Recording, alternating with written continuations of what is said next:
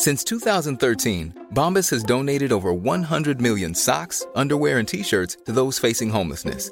If we counted those on air, this ad would last over 1,157 days. But if we counted the time it takes to make a donation possible, it would take just a few clicks. Because every time you make a purchase, Bombas donates an item to someone who needs it. Go to bombas.com/ACAST and use code ACAST for 20% off your first purchase. That's bombas.com/ACAST, code ACAST. When you're ready to pop the question, the last thing you want to do is second-guess the ring. At BlueNile.com, you can design a one-of-a-kind ring with the ease and convenience of shopping online. Choose your diamond and setting. When you find the one, you'll get it delivered right to your door. Go to BlueNile.com and use promo code LISTEN to get $50 off your purchase of $500 or more. That's code LISTEN at BlueNile.com for $50 off your purchase. BlueNile.com, code LISTEN. Planning for your next trip? Elevate your travel style with Quince. Quince has all the jet-setting essentials you'll want for your next getaway, like European linen, premium luggage options, buttery soft Italian leather bags, and so much more. And is all priced at 50 to 80% less than similar brands. Plus, Quince only works with factories that use safe and ethical manufacturing practices. Pack your bags with high-quality essentials you'll be wearing for vacations to come with Quince. Go to quince.com/pack for free shipping and 365-day returns.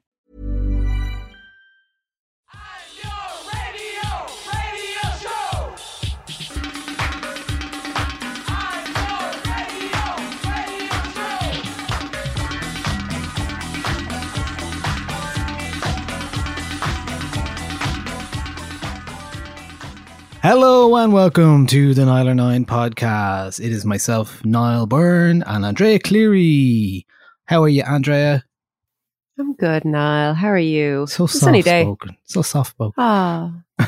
Yeah, sorry. I was distracted. I was distracted by a bird. It's a lovely sunny day, and we have an album to talk about, which is very exciting. Yeah, we have a big album, one of the biggest albums of the year, perhaps. It is, of course, Certainly. Kendrick Lamar's Mr. Morale and the Big Steppers. A lot to unpack here, a lot to talk about, and we are going to do that. We're going to talk about Kendrick Lamar's fifth album, came out last Friday. Lot to discuss, a lot to... I'm interested in hearing your perspective on things. I know you've done a lot of listening for this album. You reviewed it on the day of release for radio on Arena. Yeah, that was really... It was really weird. Like I've reviewed kind of big pop albums before where I've had to, get up really early if there was no advanced copies given out to people, to critics. I think I did it with like Adele for the Irish Times, where I got up at like 4 a.m. to get my review in for 10 a.m. or whatever it was. And I've done it for RTÉ Arena a few times. Picture This, I remember being one where we didn't get an advance copy. What? So you kind of have like the day with it. And like, luckily I'm freelance, so I can kind of spend the day at my desk listening to it.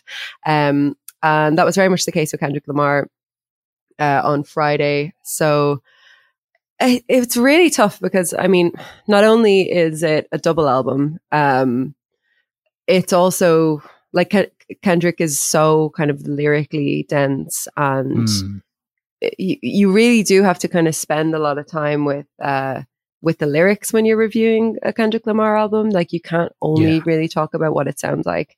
And then there's also, finding what the samples are and reading a lot into those lyrics, finding like, I don't know, just finding it's really difficult after a day with this album to kind of find what are the lyrical and thematic trends that run throughout it, and then position it within, his work overall, and sort of in a way like defend him as a Pulitzer Prize winning rapper, which a lot of people are kind of resistant to that idea as well. So it was really hard.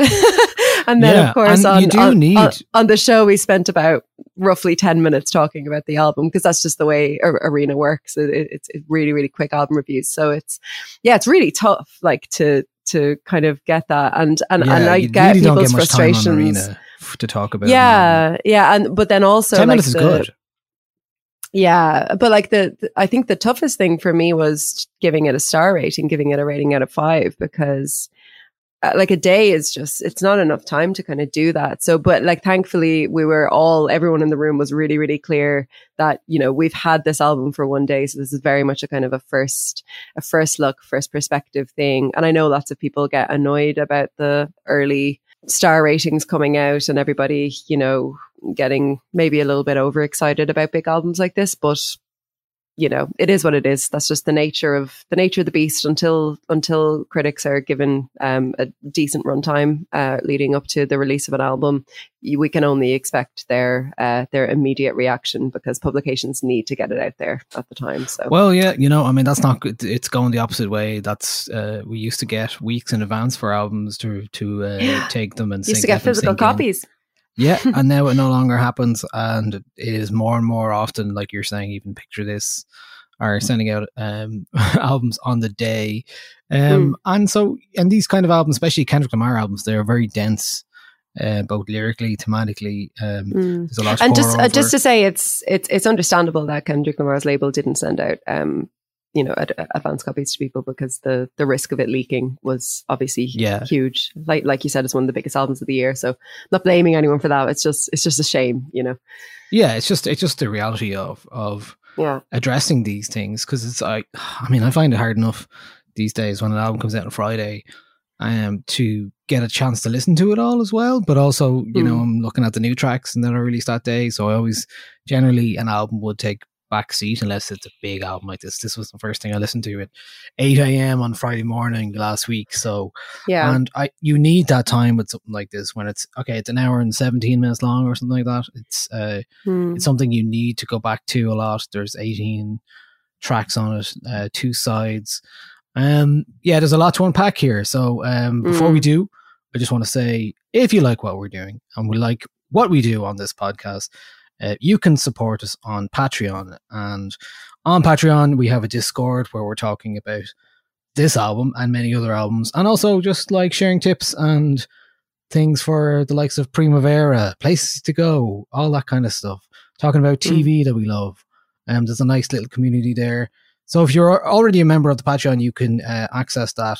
It's in your posts. But if you're not a member of Patreon, and you want to support us from $5 a month, it is patreon.com/Nialler9. So come and join us there, give us some support, and join the community. It's a nice little buzz. So that's my spiel over and done with for now. So will we get on to Mr. Morale and the Big Steppers? Yeah. What is a rapper with jewelry? A way that I show my maturity. What if I call on security? That mean I'm calling on God for purity. I went and got me a therapist. I can debate on my theories and sharing it. Whoa. Consolidate all my comparisons. Humbling up because time was imperative. Whoa. Started to feel like it's only one answer to everything. I don't know where it is. Whoa. Popping a bottle with Claritin. Whoa. Is it my head or my arrogance? Whoa. Shaking and moving like what am I doing? I'm flipping my time through the Rolodex. Indulging myself in my life and my music. The word that I'm in is a cul-de-sac. The word that we in is just menacing. The demons portray the religionist. I wake in the morning, another appointment. I hope the psychologist listening.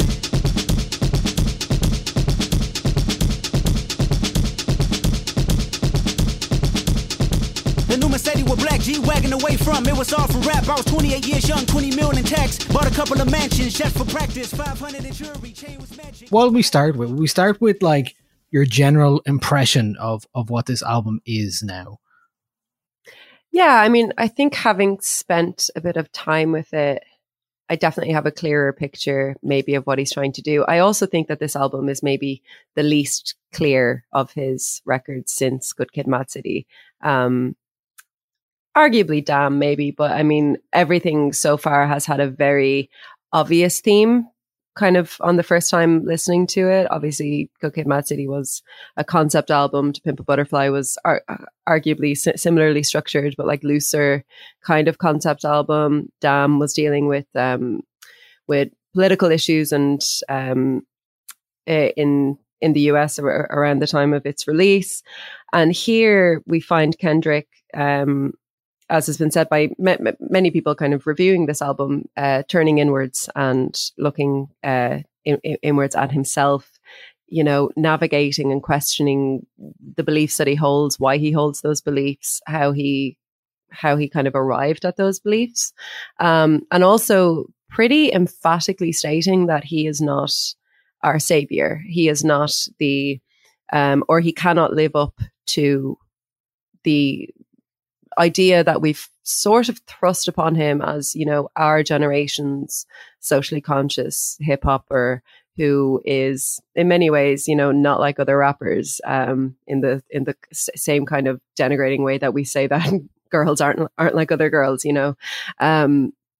And it's a tricky thing for him to unpack because he has such a self-consciousness in his lyrics. He's always had a self-consciousness in his lyrics. He really tries to dig down and figure out why he performs his actions, why his beliefs are the way they are. He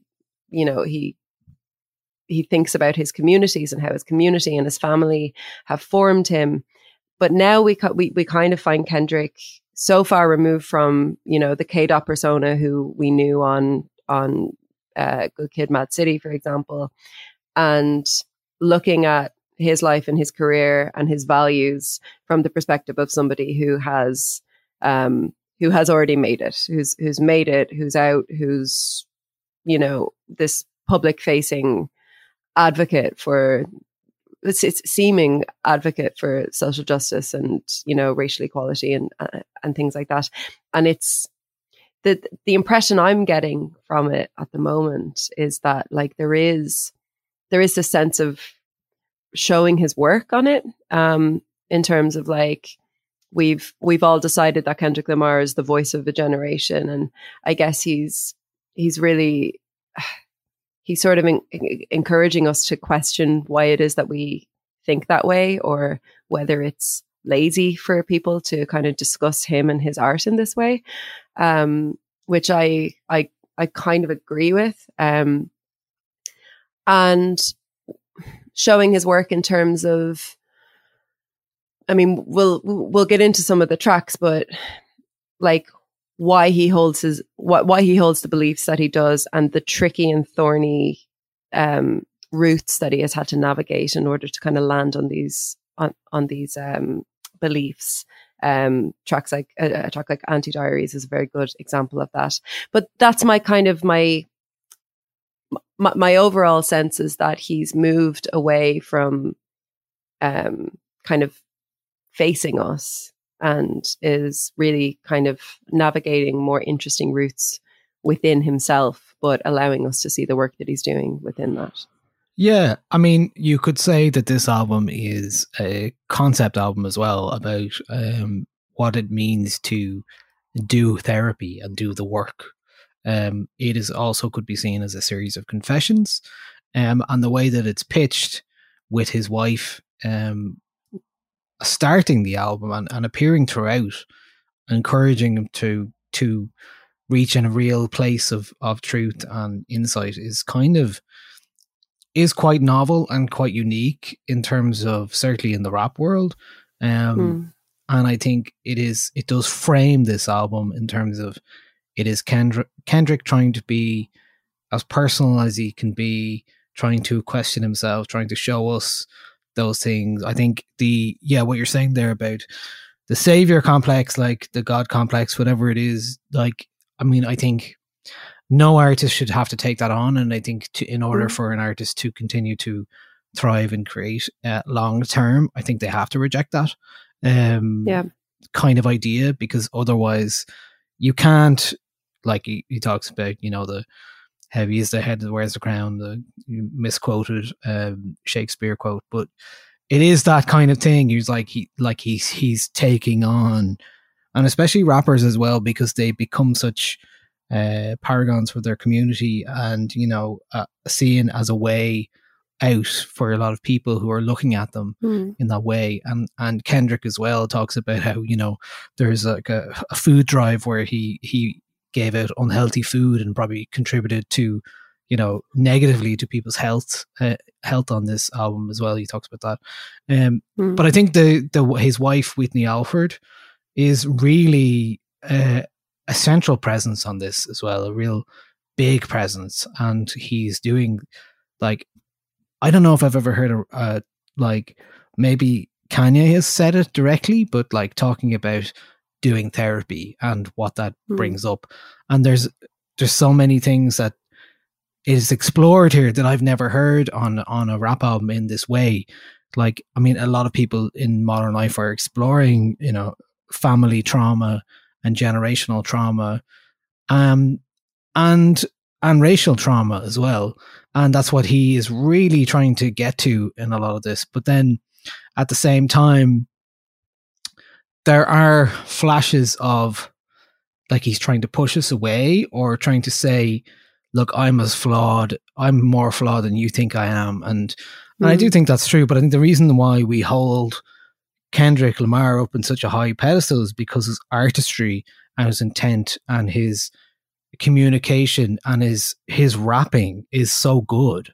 He's such a, like, it's an event. When I started listening to this album last week, it was like, I hadn't had that kind of event in my life for a while, you know, like the real, like, this man is saying something, and somebody like Kendrick does, because of his influence and because of the way he approaches his art.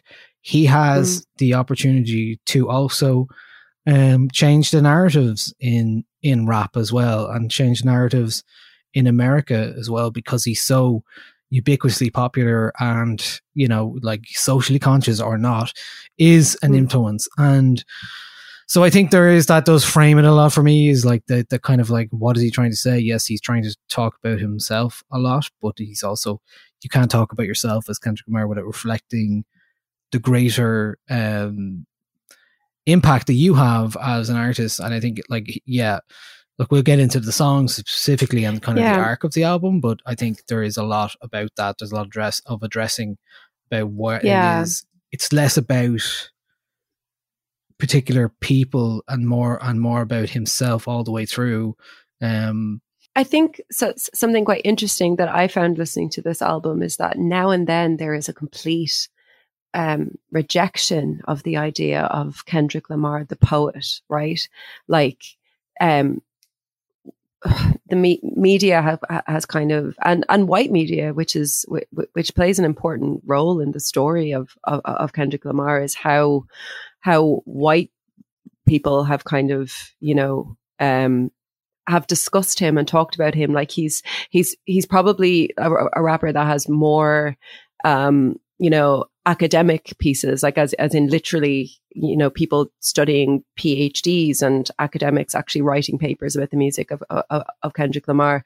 And I think the way that white people have, or the white media have engaged with Kendrick Lamar over the years is probably a very tricky thing for him to navigate as well, because that savior complex is obviously informed by his, you know, like us telling him, like what white people kind of asserting him as a good role model, like a poetic, like he's not just a rapper, he's a poet.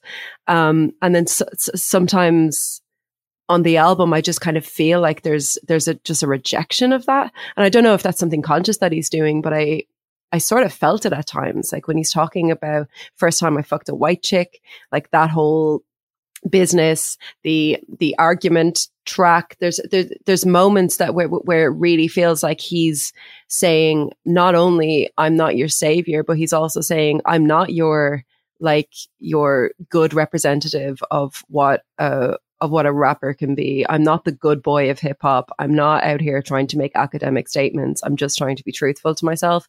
And part of being truthful to myself is engaging with kind of the thornier sides of rap culture as well.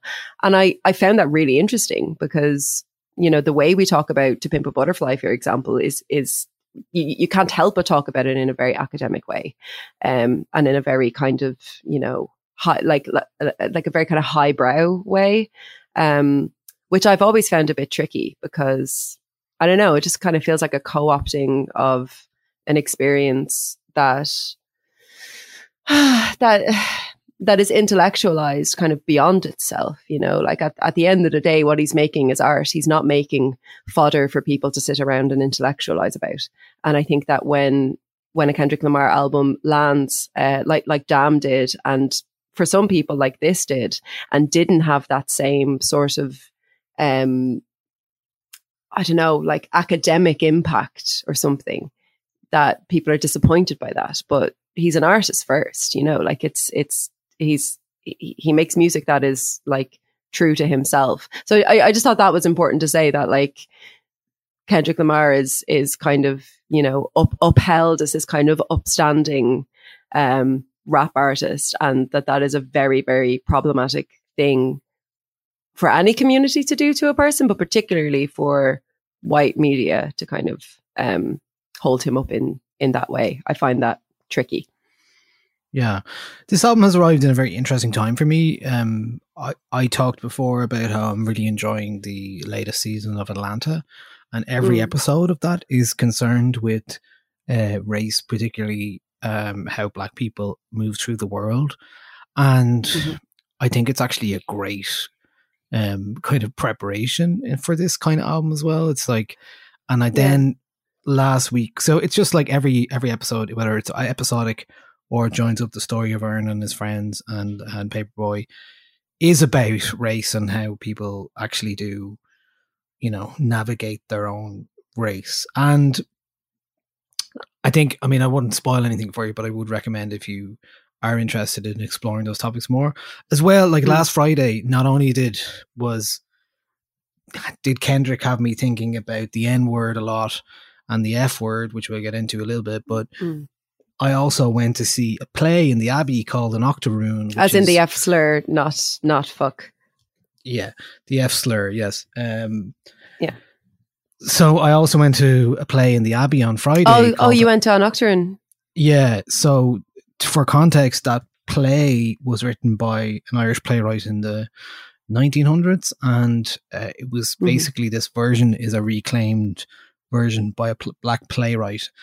Like the play itself was considered quite groundbreaking at the time, but is still, looking back on it, very racist and full of caricatures. But it was hailed, you know, as some sort of breakthrough for understanding and being empathetic with Black people and Black slaves, especially.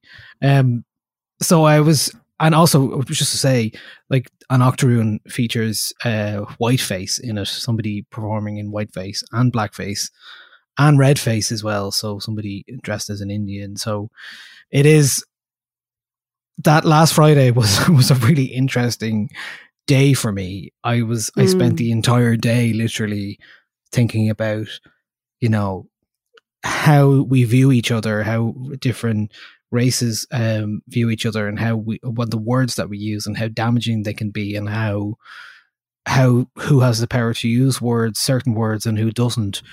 And there's a lot out here, like especially on Auntie's Diaries, which we'll get into later on. But I think it's just it was just really interesting, a Friday where everything seemed to align to address the same topic for me, and it was just it's kind of like, it's just been a very interesting kind of time, really. And that's I think there's a lot to go on here. Like you say, most of this album is really concerned with Kendrick himself, and you know, musically. I mean, let's just talk musically about this first, because I feel like it's not the jazziness of To Pimp a Butterfly, for sure. It's a bit more, it's not as thrilling maybe as Damn, and it's less populous maybe than Good Kid, Mad City. It's a little bit all over the place sometimes. How do you feel about the music? I find that, like, there are moments that I think are just so bright and brilliant. Let me get the track list up. Actually, there's one song that I don't like, and I mean, that's not too bad for a double album. But which song? Die Hard just isn't for me. I feel like it doesn't. It sits weird as the fourth track on the album. It just doesn't definitely feels like it should have come later in the album somewhere. Yeah, I mean, it's a real, like, I've really tried with it. Yeah, it's a pop song, really, and I don't know. It hasn't clicked with me. It might click with me, but it just kind of hasn't clicked with me yet, and I find myself wanting to skip it when I'm listening to the album. There's very few other ones that I feel that way about. I mean, I think in terms of how the album sounds, like the richness of it, I think Father Time is probably one of the best sounding songs Kendrick has ever made. Obviously with that Sampha piano and vocal in the chorus, I just think that beat is absolutely gorgeous. Like those piano chords are really beautiful, and it's actually been like, it's been the thing that's been in my head, you know, if I'm not listening to music or the silence, it's just that like looping piano over and over again. That's kind of been stuck in my head. I think that's a beautiful song. I'll definitely get into that more in terms of the lyrics. Like I think like, is this Kendrick's piano album? Because for me, all the best moments are piano driven. Yeah, sorry. The point I want to make about that, sorry to interject, but about On Octoroon, I didn't finish, was the United in Grief. When I first listened, I was like, this seems like a song that could appear on stage, and it's just, and actually, see, what I forgot to mention there about the On Octoroon was, it does feature The Blacker the Berry as part of its stage show at the very start. Oh, wow. Yes, and the guy who's playing the playwright is putting his white face makeup on while this song is playing, and then he plays, and then they play WAP, and you're like, I'm in the Abbey Theatre listening to Megan Thee Stallion. What is going on? But then when I heard United in Grief, you're like, that single piano stabs, you're like, wow, this is like something that could follow on from what I've seen this evening. You know what I mean? Like, I love the piano in United in Grief. Like it's such a, I listened to this album first out on a run, and when I put that on, I was like, oh shit, okay, here we go. Yeah, I actually gave up on my, like, that way. Yeah, it was odd. Like I'm doing my like couch to 5K, so I'm supposed to have like, you know, a little bit of running and a little bit of walking, but I found myself just like running for most of it and throwing the little routine thing out the window. I was wrecked by the end, as you can imagine. But like I think for me on this album, like it is the piano led tunes that I really, really like. Mother I Sober is amazing. Even We Cry Together is a kind of a piano led track as well. Like it's definitely less, you know, pop produced than Damn. It's definitely bringing in way fewer like African American and kind of generally African sounds that were on To Pimp a Butterfly, and it's less kind of straight up than Good Kid, Mad City, which just sounded like a kind of a gritty, grimy debut album. You know what I mean? So it has the kind of the production sheen of Damn, but it doesn't have, you know, the pop elements, and it doesn't have the swirling, you know, almost nausea of To Pimp a Butterfly, which was so brilliant on that album. And for me, that took me a little bit of getting used to. Like I love the running kind of tap dancing throughout it. I think that really the sound of tap dancing shoes throughout it really kind of draws the concept of it together. The idea of you know, he's telling us all these truths, and then, you know, he's dancing for the audience or whatever that might be. There's so many different ways you can interpret. And his wife says, stop tap dancing around the conversation. Stop tap dancing around the conversation. Like it's like maybe that is the idea that Kendrick has been, you know, showing us all of the great things he can do, and all of the myriad brilliant ways that he can, you know, dissect and interrogate culture. But is he tap dancing around the more problematic elements of his life, and, you know, using the F slur in the past, and just growing up in a situation like we all did, where, you know, we weren't, like the idea of being politically correct wasn't really a thing. Like people used like F slurs about people, like people in our own lives. I'm sure, like when we were teenagers, you know, like people would call things gay to mean it was bad, you know, all of that stuff, all of the problematic elements of ourselves. And the idea that the idea that those things don't go away. They're still part of yourself. They still inform what you do and say and act. And it's important not to, what I think Kendrick is getting at is to say that it's important not to just dismiss those elements of yourself, those learning moments. And this seems to me to be an album that is concerned with moments of learning, moments where somebody has kind of pulled him aside and said, no, that's not okay. Or moments where he's kind of, he might land on an opinion on something in culture or in society, but he's really asking himself why he thinks that. And I know that's sort of like a bit of a debate bro tactic to kind of, make his opinions as ironclad as possible by showing his work.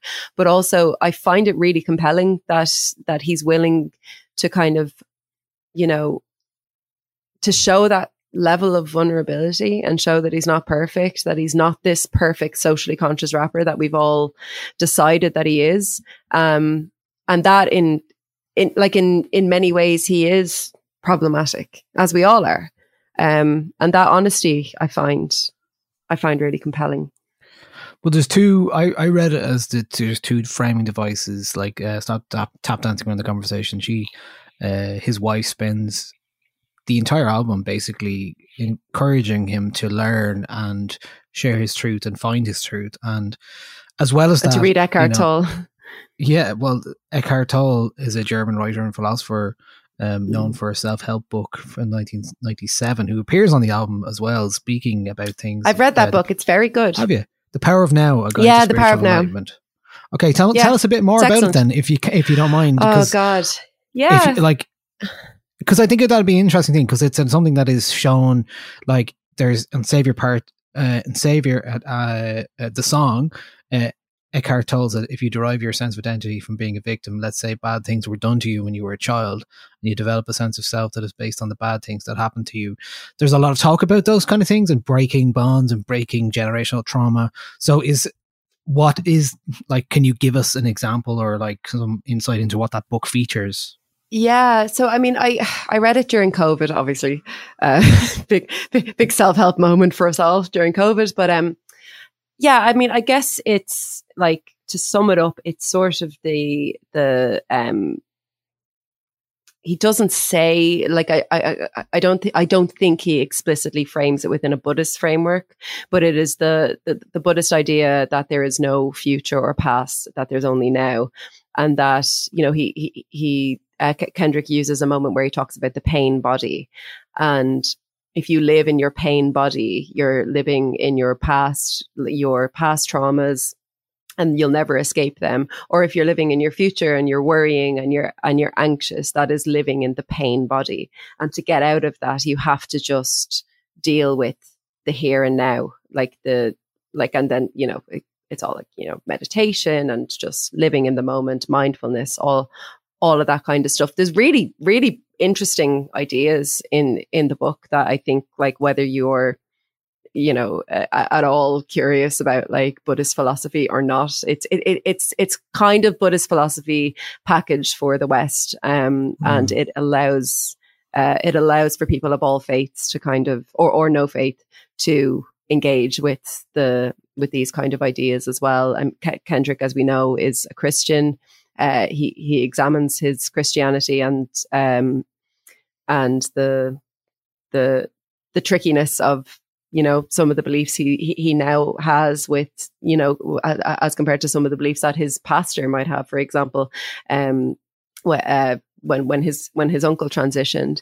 And yeah, so that's, I mean, that's, I read it a couple of years ago, but that's the general sort of consensus of it, where it's just like, don't be defined by the pain of your past. And I find that a very interesting thing for Kendrick to talk about, because, the idea of generational trauma comes up in a couple of these songs.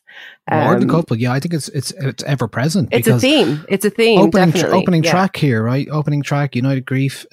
He's talking about, like, his experiences of unfulfilled luxuries, buying like guns and alluding to infidelity. And he says, like, Baby Keem is his cousin, who's, you know, a very respected, well-known rapper now. He's great on this album. Yeah, he is, and he's really good. Brilliant. He's such a fresh voice, right? Like, I really. But in the first song, he talks about I watched Keem buy 4 cars in 4 months. You know, the family dynamics on repeat. So he's talking about like the actions that people in his own family are repeating, and he sees that, and he's taken Keem under his wing. So I think there's a lot about that. There's a lot about like trying to show somebody, which you not necessarily can show somebody, like, oh, don't repeat the mistakes that I made. But sometimes those people have to make those mistakes themselves. But then it's a deeper thing, because he talks a lot about his Baby Keem's mother on the album as well. Like, talks about how, you know, and Keem does as well. Like, it's I think it's Savior intro.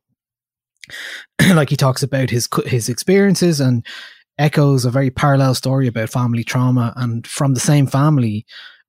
Like, you ever seen your mama strung out while you studied division? Your uncle ever stole from you day after Christmas? Seen both of these in the county jail visits. There's a lot of recounting of, like, this is the same family we're talking about, and there's a lot of references to his family himself. And I think there is a lot in that about, you know, there's generational trauma, there's family trauma, there's a lot in there. There's that last song, which I don't want to talk about just yet, because I think we need to get to that point. But, you know, and I do see the album as the two sides make sense to me, because I'm so glad sometimes it's easier when somebody just visually frames something as two parts, because to me, the first part, he's tap dancing around the conversation. He's talking about daddy issues. He's talking about things, but second half, he gets deeper into those issues. He really gets talking about generational trauma. He really gets talking about the things that happened in his life, and the things that that actually get to the point where you have a breakthrough. Like, I mean, I'm not anyone that does therapy knows that, like, you probably get to a point where you learn something about yourself through talking that you didn't know you were going to arrive at. And then you quit therapy and don't go again for 3 years.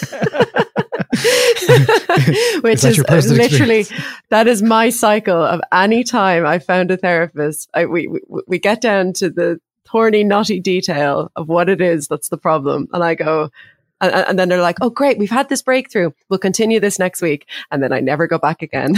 Don't be me, guys. Keep going to therapy. That's not Stick healthy. with it. No, it's not. Actually, can I talk about daddy issues? Or not daddy. I always call the song Daddy Issues, Father Time. Because I think, like... Let's focus on part one for now. Yeah. I mean, I think... I love the sound of that song, as I've talked about, but I really like that Kendrick has taken the phrase daddy issues and recontextualized it, because it's something that's leveled towards women, right? When you say the word daddy issues, you think of a woman who, you know, maybe comes from a quote unquote broken home, or has issues with her father, and all of the kind of relationship and sexual ideas that come from that are really misogynistic. And we never really talk about men in that way. You know, it's very rare to hear men discussing other men, or to hear people discussing other men in terms of whether or not they have daddy issues. And I really like the way Kendrick kind of breaks that down on this track. And he's quite overt about it towards the end. You know, he says, let's give the women a break, grown men with daddy issues. And, you know, the grown men thing really sort of hit me, because it is that idea of, like, you have to, like, if you do not break this cycle as a man, you are going to inflict that on all of your relationships that you have. And when he says grown men, I really think that he's asking himself and other men like him to take responsibility at some stage, and not always like live in that, you know, that pain body idea, the idea that your experiences up until this point have defined you. You're a grown man, get therapy, you know, and that's what he's hearing from his wife throughout it. That's what he's kind of assuring himself that he needs to do. But I really like that he kind of turned that idea of daddy issues on its head. And I also like the idea that he doesn't talk about, you know, having a very strict father. Like, he talks about the difficulties of that, but he also talks about how he's benefited from it as well. And it just kind of, to me, it really broadened that idea of, you know, of what what a tricky relationship with your father can be. Like, it's not just pain and it's not just trauma. He did benefit in some ways from having a very strict father, and he doesn't shy away from that. It's not myopic at all. He's not saying woe is me. He's not saying everything was very difficult for me growing up, even though it was. He's also saying, well, I learned a lot. I learned to have a thick skin. This has helped me kind of survive in the music industry. And to ignore that side of it is to kind of is to ignore the true scope of what our parental relationships and like the effect that they can have on us, that it's not always binary, that it's not always, you know, I had a good parent or a bad parent. Most of the time, you know? it's not that, you know, most of the time, you know, most of the time it is the bits between and there's not one way or the other. It's a load of different things. It's the multiverse all at once. Yeah. Like he kind of talks about, like, you know, he was looking for I love yous, and if he cried, his dad would tell him not to be weak, that he hid his emotions, that he didn't express himself. And like all of that is obviously very, very sad and tricky for him. Sorry, I'm saying the word tricky a lot. It's my word of the day. But like, he also talks about the fact that he loves his father. He said, I love my father for telling me to take off the gloves because everything he didn't want was everything I was. So, you know, he's not thanking his dad for the way he treated him, but he's also saying, like, it's not binary. It's not like good or bad. It's not damage or being uplifted. It's both, like, and that's what it is to kind of have this generational conversation, especially between fathers and sons, like, and the how, like, the sort of learned masculinity that comes with that. And obviously it's a different thing in black families than white families than, you know, brown, like, no matter what culture you're in, there is a kind of there are lots of differences when it comes to kind of learned masculinity, and he really explores it very well. This is Kendrick talking about rappers themselves as a you know, a group of people, and how they move through the world, and, like, you know, how they arm themselves with a lot of, you know, whether it's the classic gold chain or cars, bravado, braggadocio, all that kind of stuff, and how they are shields for maybe. Possibly he's suggesting that sometimes they are shields for the trauma that they have suffered in their own lives to get to that point. And that's not like that new of an idea, but I think the way he frames it is novel in that he's not, like, he's quite overt about saying it. Like, he's very, very upfront about the fact that he is talking in some instances specifically about sexual abuse and sexual abuse of men within community, within, like, you know, the rap community or the community that he grew up in. And I think that's what makes it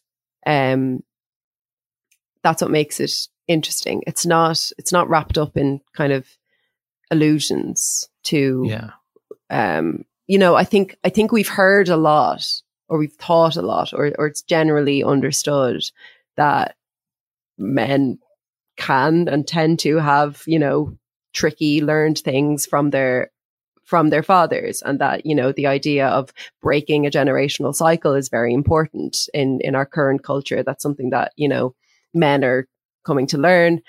But Kendrick is saying, no, I'm specifically talking here about sexual abuse, and that's not so of boys and men, and that's not something that we hear very much, if at all, in rap music.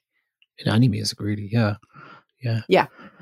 Can we talk a bit then about the idea? Then there's a lot of references here to, like, the culture wars, a number of eye-rolling lyrics about cancel culture and political correctness. Yes.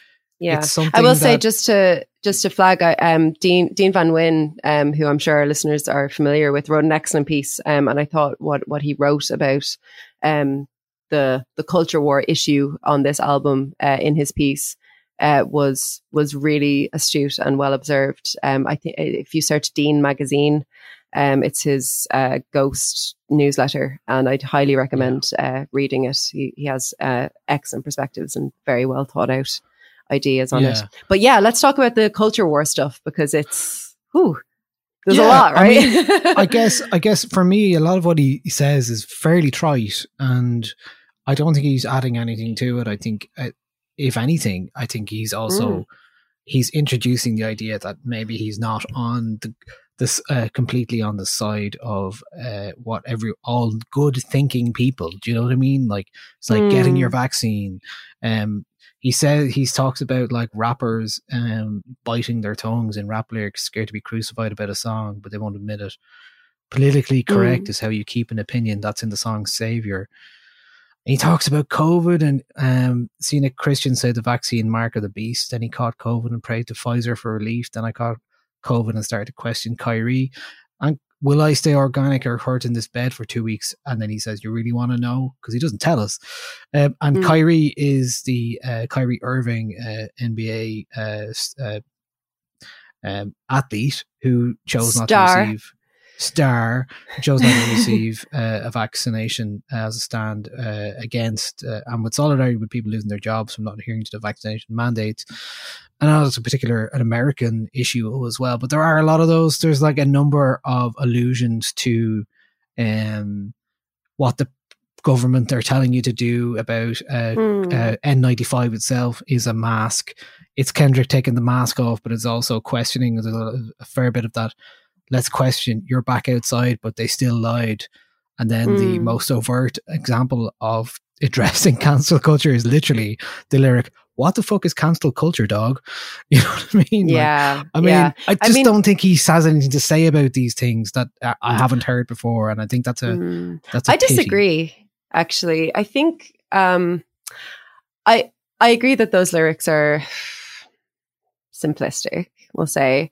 I mean, I think maybe what he's trying to do, rather than actually criticize, the COVID vaccine or deride cancel culture as something that's destroying, free speech or whatever. I don't really get the impression that that's what he's doing. I think in as much as this album is about Kendrick's relationship with himself in terms of, his family and his own trauma and therapy, it is also about Kendrick's relationship with himself in terms of how he moves through society. And what I get in terms of and I really hate the term culture wars, but I'm just using it as an easy shorthand.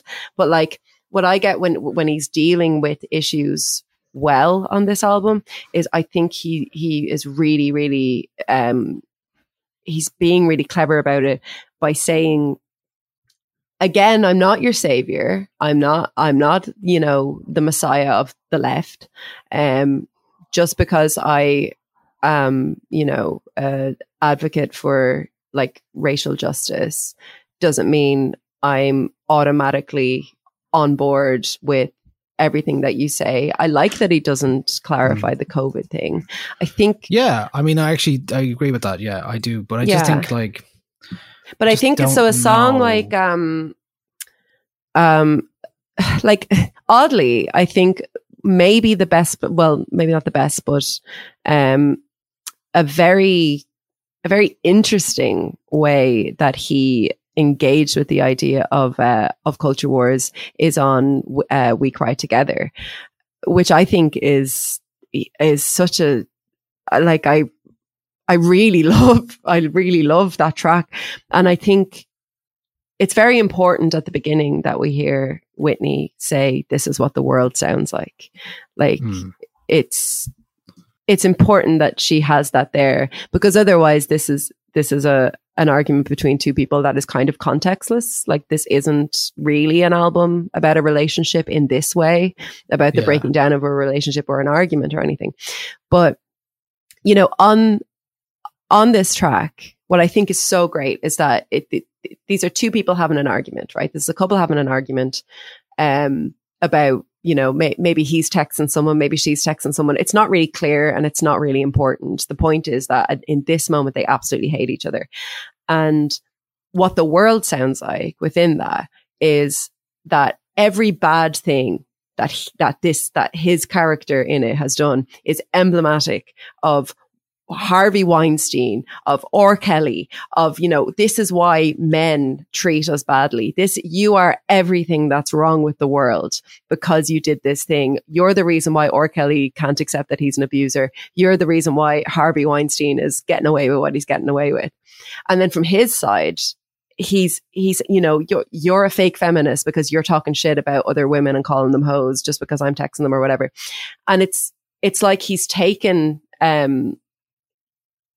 what can be an impulse within culture, which is to point at a person who has done wrong and say that they are emblematic of everything that's wrong with society, and condense it into an argument between a couple. And I think that's brilliant. Like I think that's, I mean, if that's what he's doing, like, death of the author, it is whatever you think it is.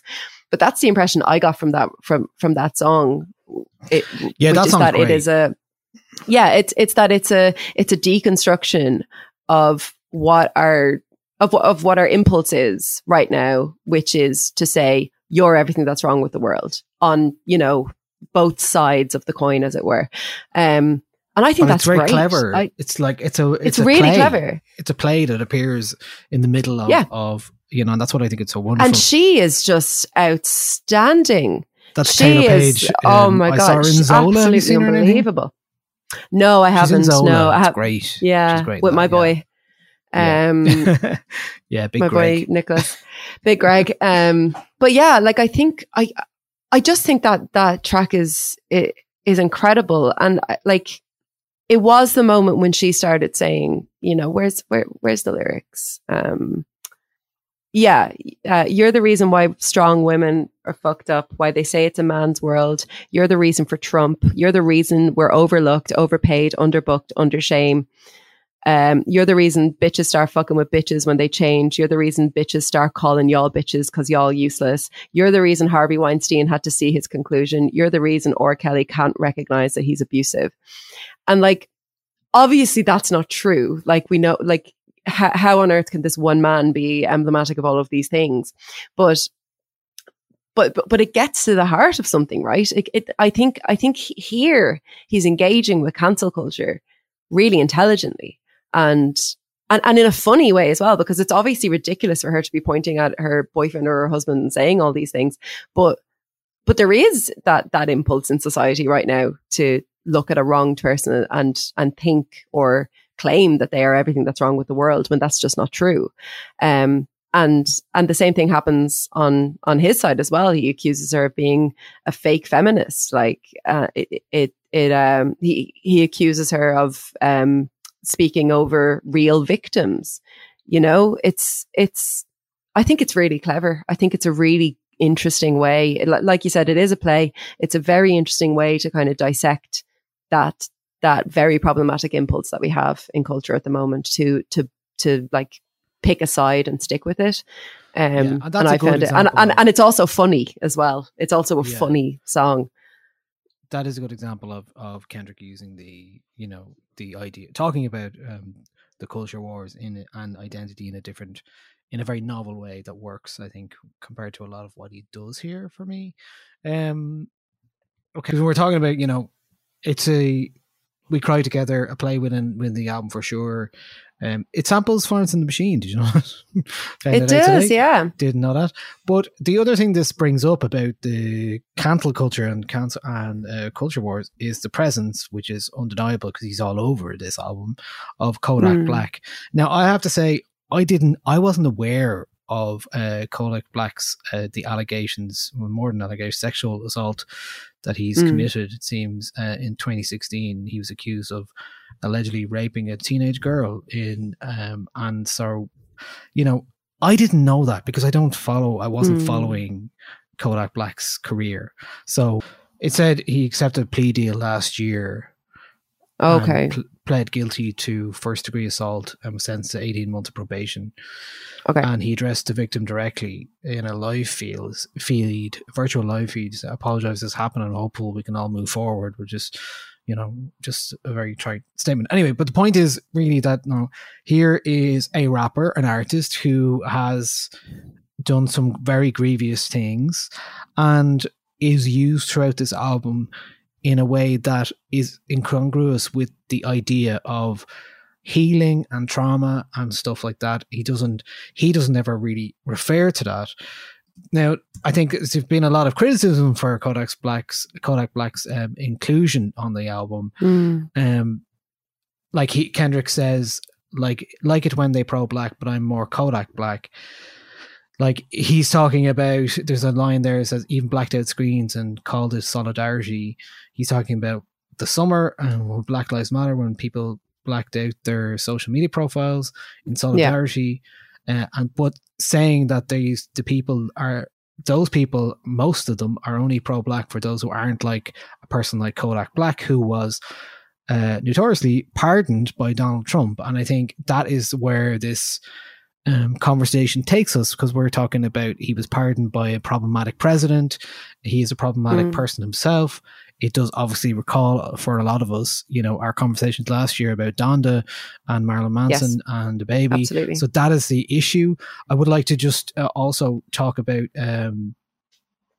the journalist Ernest Owens talks about this, and talks about how, this is what he had to say about it.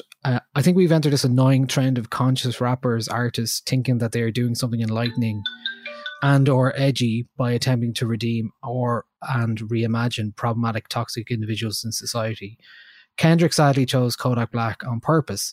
The betrayal stings because these artists think they're giving these individuals grace in a way that society isn't, but they're actually perpetuating a violent cycle of divorcing them of true accountability. Why must black women and others be denied justice?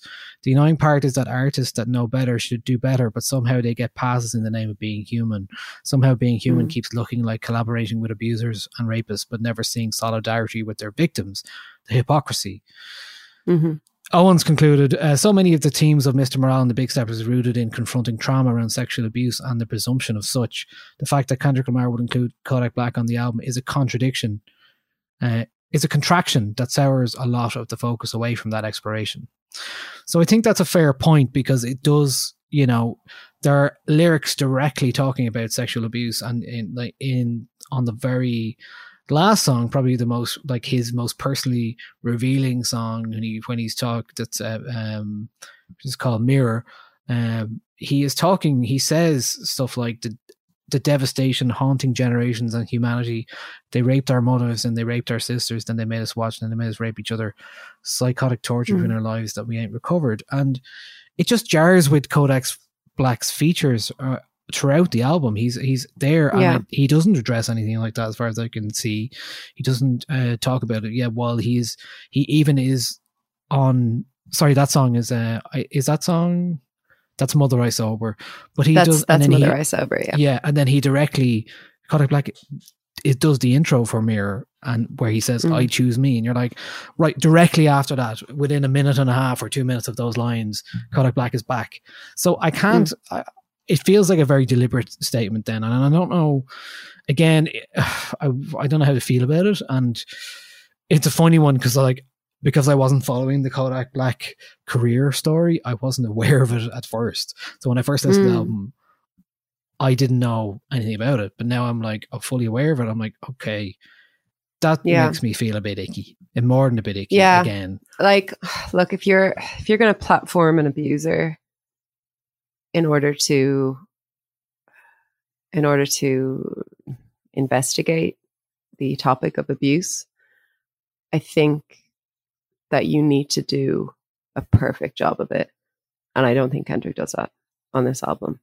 I think Kendrick does a very, very good job of investigating abuse. The topic of abuse, like I said, especially for men and boys. But like, you have to have a really, really, really good reason to do it. And maybe he did. Maybe there was some kind of intent in Kendrick's decision to include Kodak Black, but because it's not obvious to us, I think that that's a situation in which it should be immediately obvious. Yeah, Kodak Black, because he's so clear on everything else. why he's talking about things. So there's no reason why he can't allude to that. It's incredibly unfortunate, and I can't defend it at all. It's really disappointing, and like especially because of how we discussed Donda last year, and how tricky that was, how disappointing that was, even though we'd come to a stage where we kind of expected it from Kanye West. Like we didn't expect it from Kendrick. I think that's the problematic part, isn't it? You're like, okay, is Kendrick trying to push our buttons by using this? I think so. Person? I think I think maybe like to have like, you know, the best faith reading into what he's doing would maybe be that he is asking us to, you know, engage with the person that we are, you know, quote unquote, canceling, and to consider the actions of abusers in the context of generational cycles of abuse. However, I don't think that you need to include the voice of an abuser in order to do that. I think that you can discuss it without platforming one of them, because I don't hear any victims being platformed on this album. That's a fair point. Overtly. Absolutely. So, you know, it's really disappointing. And like, that's, you know, that's the best faith reading I can have into it. And obviously I love Kendrick. I think he's a genius and I want to have the best faith reading, but I think it would be hypocritical of me to talk about Donda in the way that I did and how disappointed I was with DaBaby and Marilyn Manson's inclusion on that record. And not have the same sense of, you know, despair when Kendrick Lamar does it. I think Kendrick probably had better intentions than Kanye West, but you know, at the end of the day, it doesn't matter. It doesn't, like, all that matters is, you know, how it affects a person listening to it, and you know, it's not like that. His inclusion isn't good enough. I don't think to be included. Yeah, and it just leaves me to believe then the only possible reason for him to do that otherwise is really that he's trying to like push the buttons, he's trying to participate in or push back against the culture wars or cancel culture or whatever it is. And I just think, I think your point about it not platforming a victim is totally, absolutely valid here, because you know, you can't just, it's quite ham-fisted from him. And I think there's a number of those. There's a couple of moments here where he really, while he's done a lot of work, Kendrick has done a lot of work, and there's, you know, he's showing his work, like you said. He's really trying to show how to, like, he's breaking the generational curse, but he does a lot of things here which don't do that as well, which is disappointing for me personally. Like, okay, let's talk about Auntie Dram Diaries. So this is the song that is about trans issues and about two members of his two relations in his family who have transitioned. And I think it's a powerful piece of work. It's a powerful song. I've never heard a rap song about trans issues before. And I think, I mean, I've never even heard a song that engages with it in this way before. Even outside of rap. Yeah, true. Like from the perspective of a family member who is in a, you know, in a time in his life who, you know, just like trans, like the understanding the trans experience as kind of cis people who aren't around a lot of LGBTQ people, and also being a young person in Compton. Like it's a very, very interesting perspective to kind of come at this from. I'm really grateful that he did it. Dean in his piece talked about how it was, you know, it is a bit unfortunate about dead naming celebrities. Caitlyn Jenner is dead named. The, you know, dead pronouns are used for his uncle and his cousin who have transitioned as well. But that there, unlike the Kodak Black thing, there is this kind of sense of a justification because we are looking at this issue through the eyes of a young person who is kind of just coming to terms with it. And saying something like, my auntie is a man now, is is how a young person, I guess, would understand, you know, their uncle transitioning. And like he does so much with this song. Like, it is, again, as Dean said in that piece, it is the most overtly, you know, trans supportive rap song. Like there's nothing else that could possibly compare to that. And I love the idea that it's told through this kind of this story of Kendrick learning and accepting, and, you know, the pronouns become correct after a while, and not only correct, but they start to just roll off his tongue. I also just love the sound of like how it flows, like the dual thing of like, my auntie's a man now, Demetrius is Marianne now. I actually just think that sounds great. And it's really interesting and compelling to kind of think about it in that way. Now, I'm not trans, you're not trans people, from what I've seen online, there does seem to be rather a disagreement within the community, if there is a singular community, which of course there isn't, you know, in terms of how trans people are reacting to this. But even people I've seen criticizing dead naming and using the wrong pronouns seem to be, you know, quite celebratory about the fact that an artist like Kendrick Lamar is writing a song like this and really investigating his feelings about, you know, his uncle and his cousin. And then, of course, you know, we get to the end of the song and we get to the crux of the hypocrisy within him.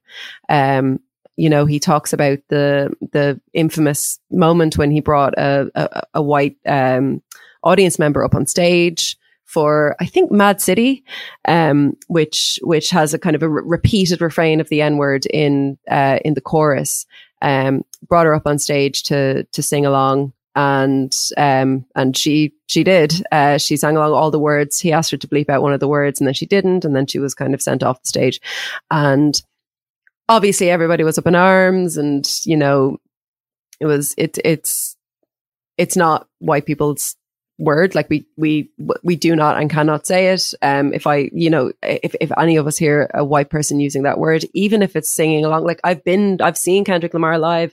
I've been around white people who are singing along N-word hard or. It's really like not nice to be around for anybody. And he gets to the crux of his own hypocrisy with the idea that he was using the F slur as a young person, but also like how hip hoppers use it. And I love you say hip hoppers. hip hoppers is a phrase that is used about hip hop artists in academia. It's left over from when I was studying. Yeah, people say hip hoppers. Hip hoppers.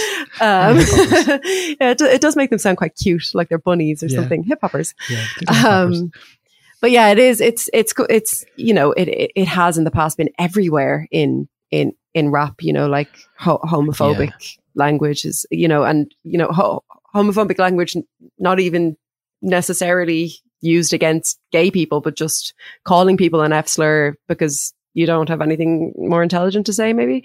And he gets to the crux at the end where his cousin is talking to him, and they're like, look, if you think it's okay to say the F slur, then you can't be angry about that white girl using the N-word.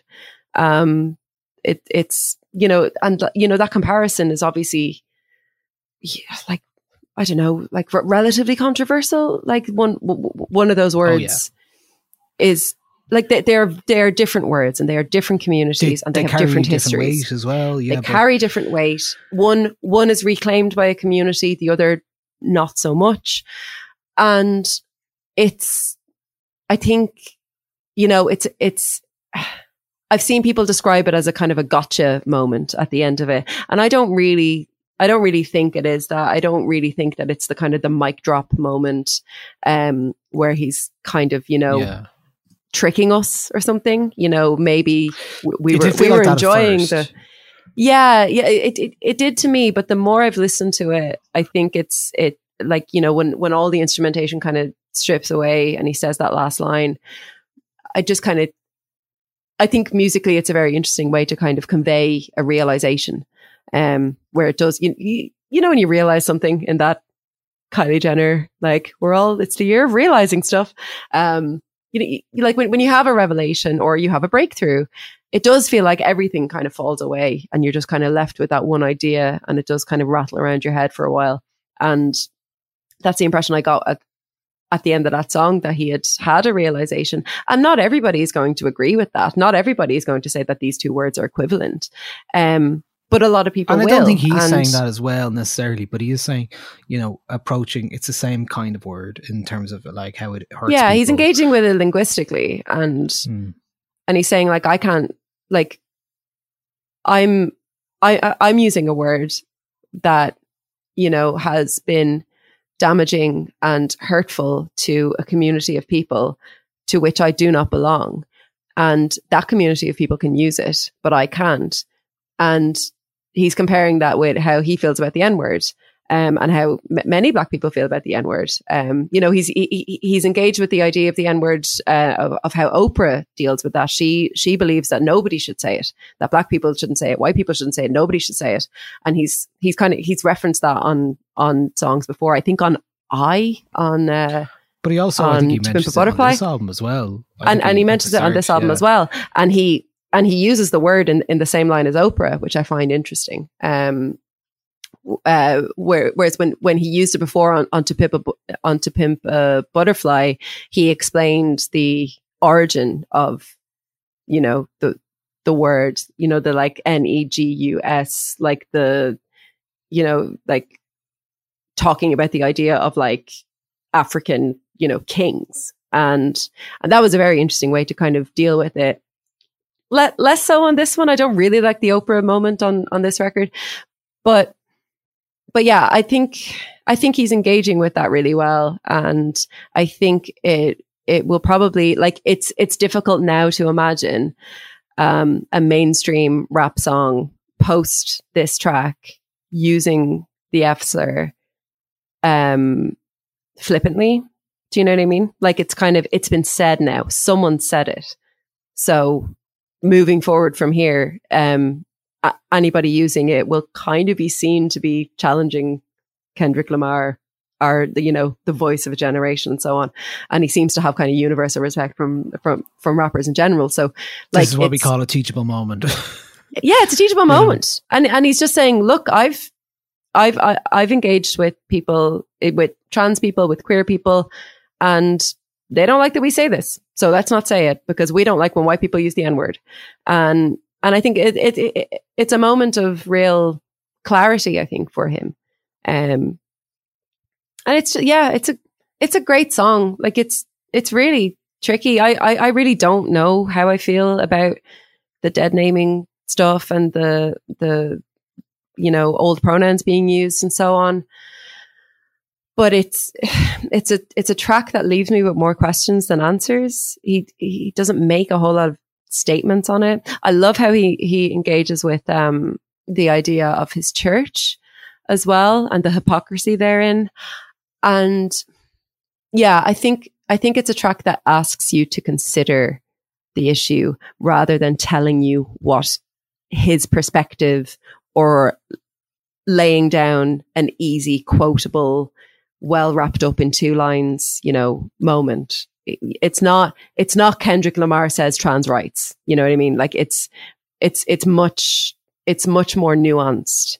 And this is a track where like, when I say he's showing his work, I think that this is probably the best example of that on this record, because he's showing you how he got to the realization that he's at now, how he dealt with his own internalized transphobia and homophobia, and how he's able to move past that. And I find that much more engaging, and I'm sure people, like, I think people were probably like, people who are questioning, what their stance is in the trans conversation at the moment would be much better convinced by a track like this than Kendrick Lamar just sending a tweet out saying, you know, trans rights or whatever. Do you know? It's much more, it's nuanced, and I like that he's engaged with it in that way. Yeah, I found the song very moving the first time I heard it. I found it like it moved me. I was like, wow, I couldn't believe I was hearing a rap song about trans issues, and that did it so well and related to, obviously, you know, most people, if somebody is bigoted or, you know, disrespects somebody, or the only way that they generally change is having a personal experience of that, and he's relating that here.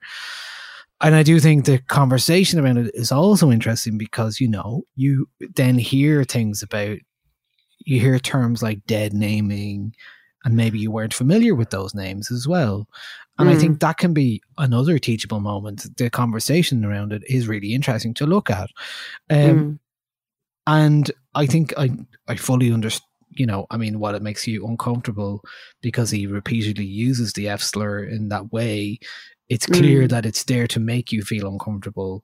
I agree. I guess like it's not used to, I don't think it's used to shock us as much as it's used to kind of, like when I heard it, I found it so surprising to hear that word in Kendrick's voice. Like, it felt weird. It felt disjointed and strange because he has never been a rapper who I would expect to use that word in a derogatory way. So maybe we have enough trust in Kendrick as a social commentator that when we hear it, we understand that it's being used with good intention and for the right reasons. And that song could have not been brilliant. That song could have engaged with it in a much more simplistic and, you know, maybe not as nuanced way. And in that case, it probably wouldn't have been justified to use it. But personally, I think it's a justified use of the word, because it's used to make an artistic point, not to fit in with a rhyming scheme and insult somebody. Do you know what I mean? Can I ask you what you think of the use of another word, since we're talking about words here, and it's something that I noticed listening to it, is the use of the word bitch in terms of the song. Which song? Worldwide Steppers. You know, he literally, you know, he's talking about, he said, objectified so many bitches I killed their confidence. And I'm just like, are you intentionally saying that? Are you even aware? And because I wasn't sure, because he uses that word a lot. And I know that word is, you could say it's been reclaimed a little bit, but it's not really. And I think it does make me a little bit uncomfortable sometimes where somebody is, you know, talking about the power of words and casually uses a word like bitch so often. I'm just like, I don't know how casual it is the thing. Like, I think, you know, he's used the word bitch in the past. Yeah, bitch, for example. But it's also used like, but I don't think he's talking about, like, he's using, sometimes.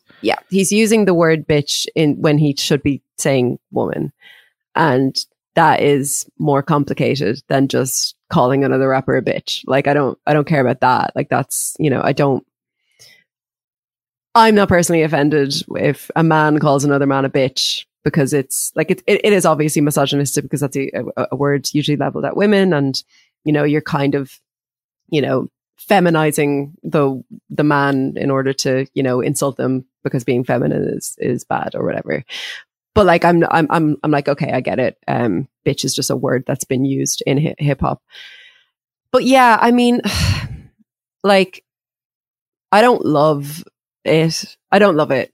I don't like when words for women are used when the word woman will do.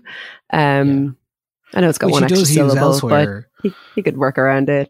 Yeah, I mean, I think I understand its use in when he in Worldwide Steppers, when he talks about first time I fucked a white bitch, second time I fucked a white bitch, and so on, because I think maybe he's using the language and stepping into the kind of language that he would have used at this time, you know, at the Good Kid, Mad City tour. He was, you know, he suddenly became very famous and flourishing on stages. Yeah. And this is maybe how he was thinking about women at that time. Maybe he was, you know, sexist and he's not presenting himself as having been perfect. And I don't mind that. I think that, like, if that's the intent, or like, I don't think it's too generous a reading to kind of assume that. And therefore I feel sometimes like that use in that song is perhaps justified artistically, but it doesn't mean I like it. It doesn't mean I'm really happy about it being there, but I understand its use. And maybe that's how, you know, maybe that's how gay men will feel about the F slur. Like, obviously I'm a queer person, but I've never been called the F word because I'm a queer woman. So that's not my word to reclaim. But like, yeah, maybe it is that kind of complicated. Like, is it justified? Is it artistically justified to do this? And everybody is going to have a different take on whether or not they believe that that's the case. Obviously, depending on, you know, whether they're in group or out group, or just what their circumstances are, I suppose. But yeah. I just thought it'd be worth bringing up because it's just, you know, it's just so, as someone who's talking about the use of words, I was asked it last week. I was having a conversation with two men, and they were talking about the white bitch moment. And it was funny because they were talking kind of to each other about it, and I interjected and I was like, well, as a white bitch. And I don't think they got that I was joking. But sure they did, surely. Yeah, but it seemed to me actually that those two men found the use of the word there more offensive than I did, which is fair enough. Absolutely. Like, it's not, men can be just as offended by misogyny as women, but maybe, I don't know. I really have to interrogate myself with it, because I'm like, would I feel this, maybe this charitable, or would I bring this much of a good faith position to another rapper doing this? And I don't know. I don't know if I would. Yeah, I just think it's worth thinking about as well, as people who are, you know, talking about the words on the album and the carefully choosing of words in particular. So, Andrea, last week you were able to, on your first impression, you gave a first impression score on Arena for this album. What was that score? And also, this week, if you were to put a score on this, or place this in the pantheon of where it sits currently for you, less than a week in, which is the caveat, in Kendrick's discography, what would you say? So last week I gave a 4.5, last Friday. Because, I don't know, it felt at the time like a 5-star album, and I didn't want to give it 5 stars after one day of listening to it. So I was a coward and I gave it 4.5. Or did I give it a strong 4, which is basically a 4.5? I don't know. Like, I find it really hard. I think generally, actually, this is something to bring up. I find it really hard to give ratings on albums. I find it weird. That's why we don't do it. Yeah, I think it's a weird thing to do. I know a lot of people will disagree with that, and I respect other critics' opinions on it. But I think giving an album a score out of 5 or a score out of 10, like what? I think what are we really scoring? You know, is it like how good it is? How good is it? Like how much did it, you know, reach the potential of what the intent was? Like, did it achieve what it was setting out to do? Is it better than another album that you gave 5 stars to? Or like, is a 5-star album that you gave scores are a feeling. That's what I think. Like it's. I mean, they're not a science. And I think it comes from when magazines would just print, 100 different reviews, and you were like scanning them at one point, or you're the kind of person that was reading a newspaper review section and you just wanted to glance, and so they gave that 4 stars, grand.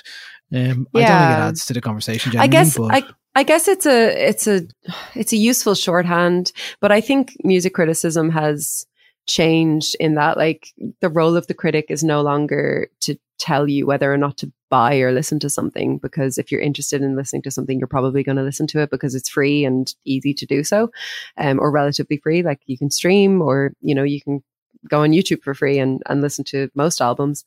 So I think now the role of the critic, in my opinion, is to kind of contextualize work, or at least that's how I like to engage with music criticism. Well, that's what we're trying to do here. Yeah.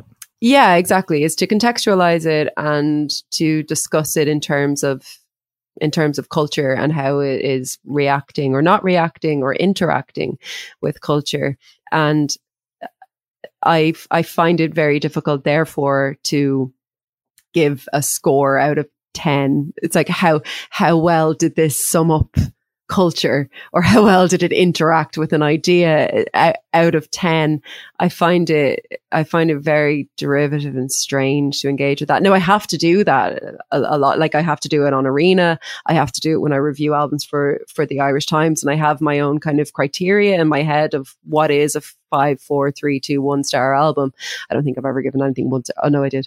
Did I give Picture This 1 star or 2 stars? Might have been 2 stars. But I mean, I don't know. The thing is, like, right now, if I was to mark this out of 5, I'd have no idea. Like, there are, for me, moments that don't work for me. This isn't a no skip album, like I think Good Kid, Mad City was, and I think To Pimp a Butterfly was. Damn wasn't a no skip album for me. So maybe, does that make it not a 5-star album? Maybe. Like, in terms of like what it's set out to do, I think this album is quite murky. I think it's not always very clear what Kendrick is trying to do here. I think that there's times when I feel he's not doing his best work. But there are other times when I feel like he is doing his best work. And it's those moments that I kind of treasure when it comes to this album. I think Kendrick is pretty much, for me, pretty like score resistant overall, because what happens is that your relationship with this music changes, and I think that's what I'm getting about when we started this conversation about his artistry and the compelling nature of his work, whether you believe it or not, or you think it matches the heights of great music and great art. The main thing is that it does engage you a lot of the time, even if you don't agree with it. And I think that's a good example. I think that a lot of this album is a good example of that. You don't quite get the same. It's not like, oh, this is definitively, I don't like this, or I don't like this. I think there are nuances there that, like, while I can say personally that I think the album sags when it hits disc 2, part 2, for a few songs, and then has a quite arousing, strong ending. I don't think I think it does sag in the middle, essentially. And I think the album starts very strong. And I mean, I think the first 8 tracks are up there, other than the Die Hard. I'm not a massive fan of that. I do think that should be later. So I do think, in that way, this album has become from what I thought, God, this might be one of the best albums ever, to a album that I'm like, okay, it's definitely not perfect.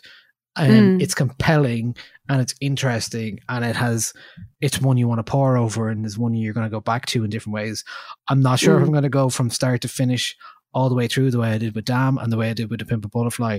I'm not going to feel that viscerality, the visceral nature of this work, because it doesn't have that searing nature to it. It does question, and it is lyrically so interesting, and so interesting in terms of like what it illuminates for somebody we didn't really know before. And then again, in the way that it reminds me of, you know, he's talking about his infidelities here as well, and his wife, and you're talking, this is kind of like Lemonade in a way, in a different coin of Lemonade. You're like, okay, it's a man who's cheated, and he's, you know, talking about, I mean, Jay-Z does a little bit of that, but he never really did enough of it. Like, it's uncomfortable in that way. I'm like, it seems like him and his wife are together after admissions of, you know, he said he had a sex addiction, and that's what he talks about on, especially on, I think it's the last track. I think he references it towards the start as well. Sorry, Mother I Sober with Bette Gibbons from Portishead. Thank you very much for appearing on that. That's amazing. You know, I just think something that, I mean, in terms of the replayability of this album, I think maybe there's something in the idea. I mean, you know, To Pimp a Butterfly, I think so far is still is still considered and held up to be his greatest work. And I think something that works in that album's favor is how much of it, how much the replayability factors into that, because with every listen you learn something. Like you learn something about a sample that he's used, you learn something about a turn of phrase that he's used. You know, it is so reference heavy to so many different styles of music, and to so many different eras and genres and places and histories. You know, like it is a like a really deep album. Like the more you listen to Pimp a Butterfly, I think the more you get out of it. Like I've listened to that start to finish, poured through the lyrics, gone on to Genius, looked up at it, like, you know, there's nearly like a different annotation for every word on that album. And then, you know, you can do the same thing with the instrumentation on it. So the replayability of that, I think, is wrapped up in how much you actually learn and get out of it. With this album, I think, just due to the nature of what he's discussing, the immediacy of it, like the big moments on this album that everybody's talking about are Auntie's Diaries, Mother I Sober. They're actually kind of the two big ones. And we're Wide Steppers as well, I'd say. Yes, yeah. And maybe this album will lose something in terms of replayability because of those big realization moments where it's not a gotcha thing, but it's like you'll never hear Auntie's Diaries again the same way that you heard it the first time. It will always kind of have, and maybe it'll be better the next time you hear it. For me, I think the first time you hear it, the immediacy of it and following along that journey, nothing will ever beat that for me. Because things were so unexpected and there was all these twists and turns. And then, the more I listened to it, I did get more out of it. I got more of an understanding of what he was doing. But I think once you kind of crack it, that's it, right? Yeah, because I think that's it. Today, in the lead up to this, I felt like I cracked it. With repeated and that's okay. But I think I didn't write about it for months because I was just like, I cannot go near. Yeah, that. But I mean, like, even, you know, you mentioned, you know, the Black or the Berry, or like a lot of songs on To Pimp a Butterfly for me, like, it's like hearing it for the first time a lot of times, because there's always something within it to go and investigate. Like there's always a word or a lyric or a turn of phrase or, you know, a little jazz line or like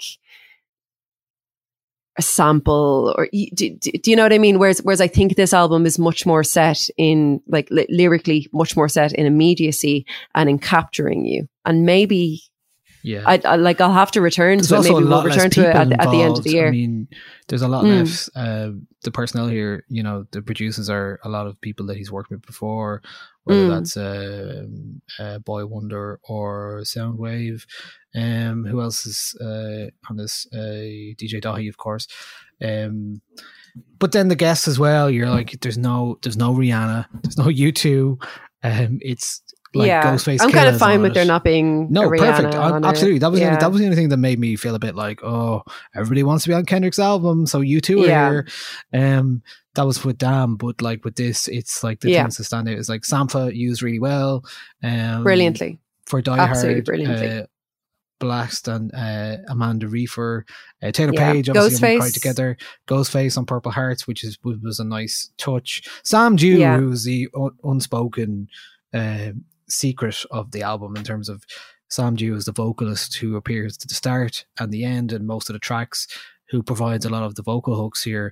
So it makes it feel like a much smaller album. Obviously, Bette Gibbons from Portishead is on it, and that is fantastic. Yeah, and, used really well as well. You know, the only blot is Kodak Black.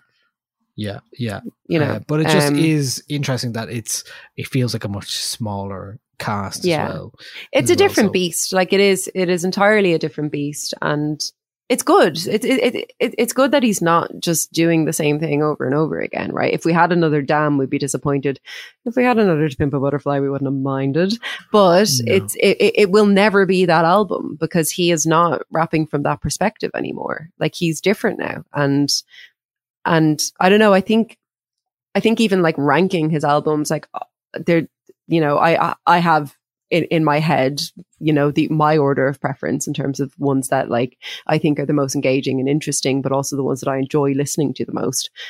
Good Kid, Mad City actually recently is like I've just been enjoying listening to that album a lot because I think maybe I wore out To Pimp a Butterfly after a while, or just sort of like I needed to take a little break from it, but I always return to it. But like, yeah, with this album, I don't know how much replayability it's going to have. For me, that doesn't mean I don't think it's brilliant. And there are songs in it that I will come back to and listen to. And I'm not going to stop listening to this album now that we're kind of finished talking about it. I'm going to keep listening to it over the next few weeks and see what is, you know, I think it's just nice to get to a processing point with it, you know, like where you're from, okay, it's no longer feels so overwhelming that I'm like, oh, you know, especially I'm sure it was difficult for you last Friday when you're like, I need to have an opinion about this now. And you're like, I haven't quite processed all of this. This is an hour and 17 minutes. There's 18 tracks. There's a lot being said here. I have to say, one of the funniest. I've been up for 8 hours. Like, it's, I think the funniest line on this album, to bring it back to something lighter, is when Kanye got back with Drake, I was slightly confused. Yeah. Slightly. The use of the word slightly there is just like, so what? Slightly confused. I was slightly confused. He's like, yeah. I was too, it's kind of, it's really side-eyeing, right? It was like, I was slightly confused. Yeah, that line is interesting. Like it's, because like when Kendrick featured Kodak Black, I was slightly confused, you know. It's weird. I find his Drake like feud or whatever very odd. He just doesn't like, Kendrick just seems to me like he's an artist that like really should be above feuding with Drake. Like just in like all instances, just like a completely different and much more engaging and intelligent artist than Drake is. I've said it before, I'll say it again. Drake's had bangers, but he has no Kendrick. Anyway, we're not talking about Drake here. Let's no. We always seem to come back to him though. Drake always enters the chat. Okay, well, I think there's plenty there. Was there anything else you wanted to chat about on this album? Any other insights? I think that's everything that I had discussed entirely to myself and written notes on.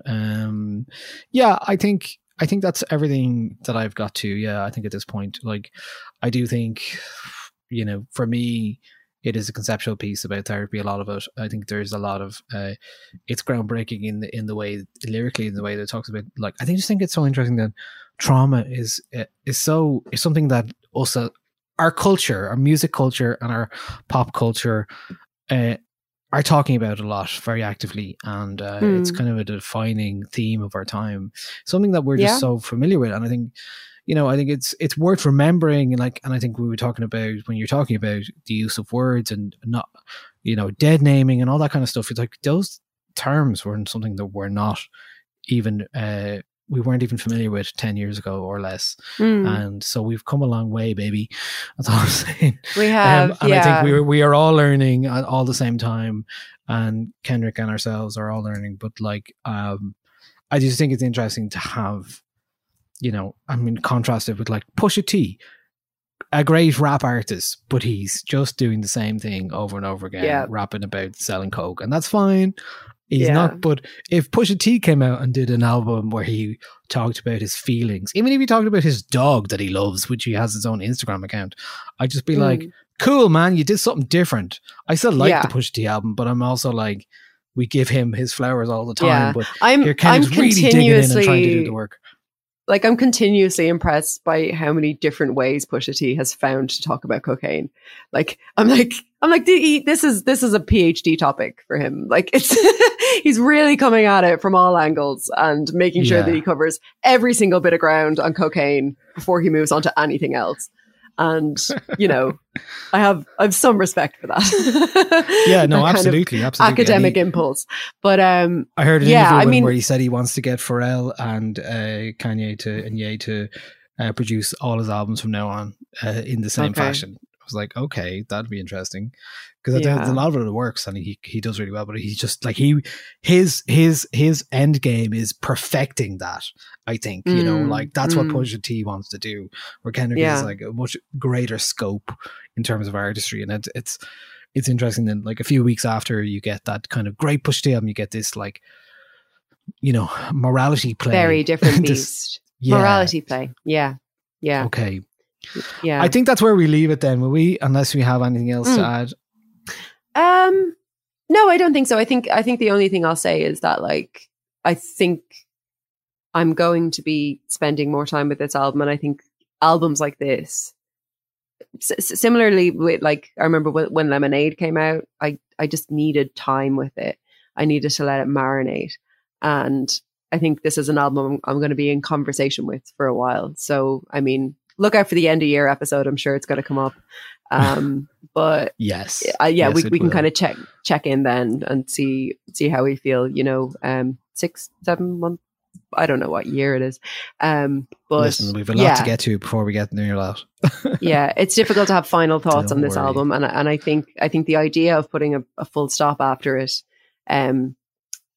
I just wouldn't encourage people to kind of make their mind up on one or two listens when it comes to this album. I think that spending a bit of time with it is worth Kendrick does the work. I think it's worthwhile with this album to do the work, and I think you'll be rewarded, like in anything in life mostly, and especially good art. If you put it, and if the art seems like it has more to offer, put in the work and it will reward you. I think so. That's how I think about these things. When great, a lovely sentiment though. I will take this opportunity, if you haven't had enough Kendrick chat this week, or if you've listened to this album and it's not for you and you think Good Kid, Mad City was better, my podcast, My Favorite Album with Andrea Cleary, has a new episode out this week. It's available now, and it features Virgin Media news reporter Richard Chambers / the internet's boyfriend Richard Chambers, discussing his favorite album, Good Kid, Mad City. It's available on all your podcast platforms, and I think it's really nice chat. It was great. It really like reignited my love for that album when we recorded it. We recorded it before this album came out, and there's actually parts in it where we're like, I wonder if he's going to release something this year. And it's very funny to like listen back to. It's like, we were but babes. But well, we were only told a few weeks ago, really, weren't we? About, it was. I think it was shortly after we'd recorded the podcast, but so that's available. Go listen to it if you like. Send it to a mate. Okay, great. Well, it's just as well this week's episode is an hour and 40 plus minutes long, because we are not here next week, and I guess that's why. Yes, but we're moving into summertime, so we will be doing episodes, but we won't necessarily be doing episodes every week. I'll be at Primavera in June. There's a couple of weeks. I'm at a wedding next week in Spain. So we'll see how it goes. Yeah, you're a wedding. Brilliant. Yeah. So we might be a little bit sparser, but we're around. Yeah. Hello, kitty. Sorry, Niall has turned his camera. Hi. You gonna drink that water? No water left. None for you. No soup for you. All right. Well, look, That was our Kendrick Lamar, Mr. Morale and the Big Steppers episode. I'm sure we'll be talking about it later in the year, as you said. Andrea, thanks so much for all your time and input. Thank you, Niall. And thank you, listener. Podcast at niall9.com if you've any thoughts on this album or any suggestions of what you'd like us to discuss in future. Or if you just want to drop us a little line and say, hey, we're here. And if you want to talk to us directly, it's patreon.com/909. We can access to the Discord. Yay. Brilliant. Okay. Cool. Thanks, everybody. All right. We'll see you in 2 weeks. Talk to you soon. Yeah. Bye. Talk in 2 weeks.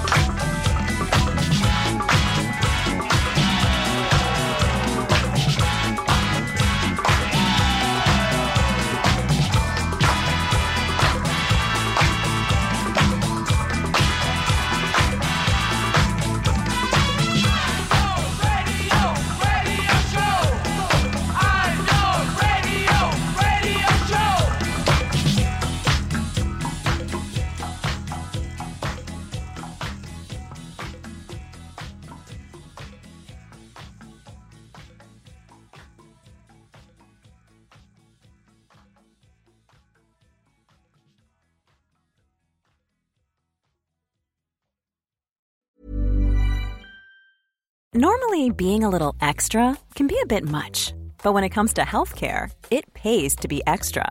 And United Healthcare makes it easy with Health Protector Guard fixed indemnity insurance plans. Underwritten by Golden Rule Insurance Company, they supplement your primary plan, helping you manage out-of-pocket costs without the usual requirements and restrictions like deductibles and enrollment periods. So when it comes to covering your medical bills, you can feel good about being a little extra. Visit uh1.com to find the Health Protector Guard plan for you. Imagine the softest sheets you've ever felt. Now imagine them getting even softer over time.